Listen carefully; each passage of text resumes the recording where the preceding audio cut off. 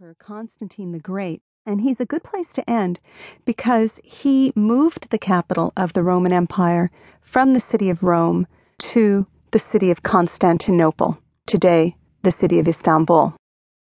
Now, as I mentioned, I will be talking about the provinces, the regions outside of the city of Rome itself, but for the most part, this course will focus on Rome, on this city that sits on the Tiber River and was occupied from about 800 BC onward. And we will focus chiefly on the architecture of this city, but also on the sculpture that decorated the city. In particular, I'm interested in portraiture, and since I'll be talking a lot about these individual emperors, I will be concentrating on how they portrayed themselves, the way they wanted to be seen, because I think it's very telling about their policies and their politics. Now, this course is on archaeology and art, but you're going to get a big dose of history in this course, because in my mind, you cannot divorce the development of art from the cultural and historical developments of the day. And in particular, the Romans were very much bound to propaganda in their art, and therefore the only way to really understand what's going on with what we see is understanding what was going on at the time. So we will be focusing a great deal on history in this class. Unfortunately, there won't be much time to deal with non-imperial peoples, dealing with the art of the lower classes or the slaves. That would take a whole nother course, and maybe that's something we'll explore one day. But for this course, we will be focusing more on the aristocrats. Also, we won't be looking so much at women in the Roman world, though some will come into our study. But as I mentioned, as a specialty of mine, I do a lot of research on Roman provinces. We'll be spending time looking at what's going on in the farther edges of the empire.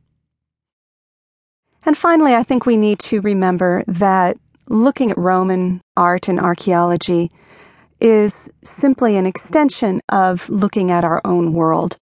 Today, our law, of course, is deeply indebted to Roman law.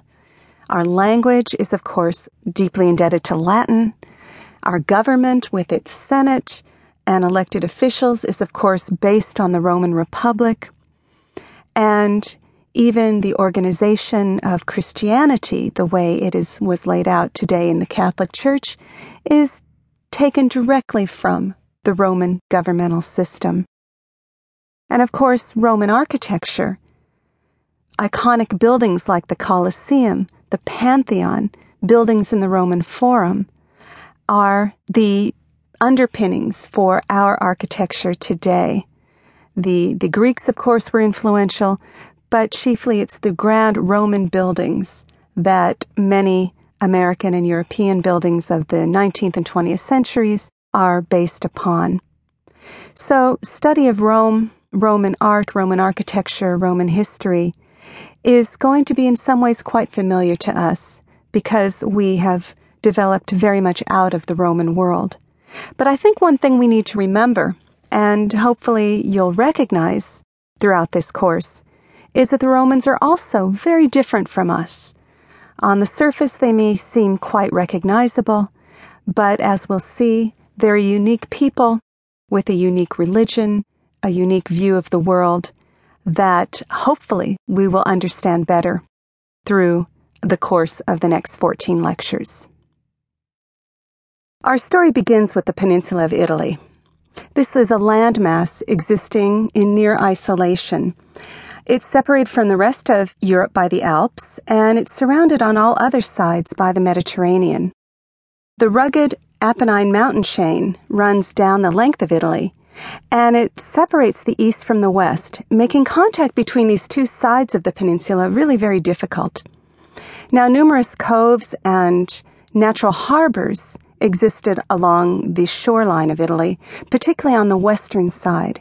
And this is important because this allowed early traders from faraway lands to come to Italy in search of the precious metals that Italy possessed.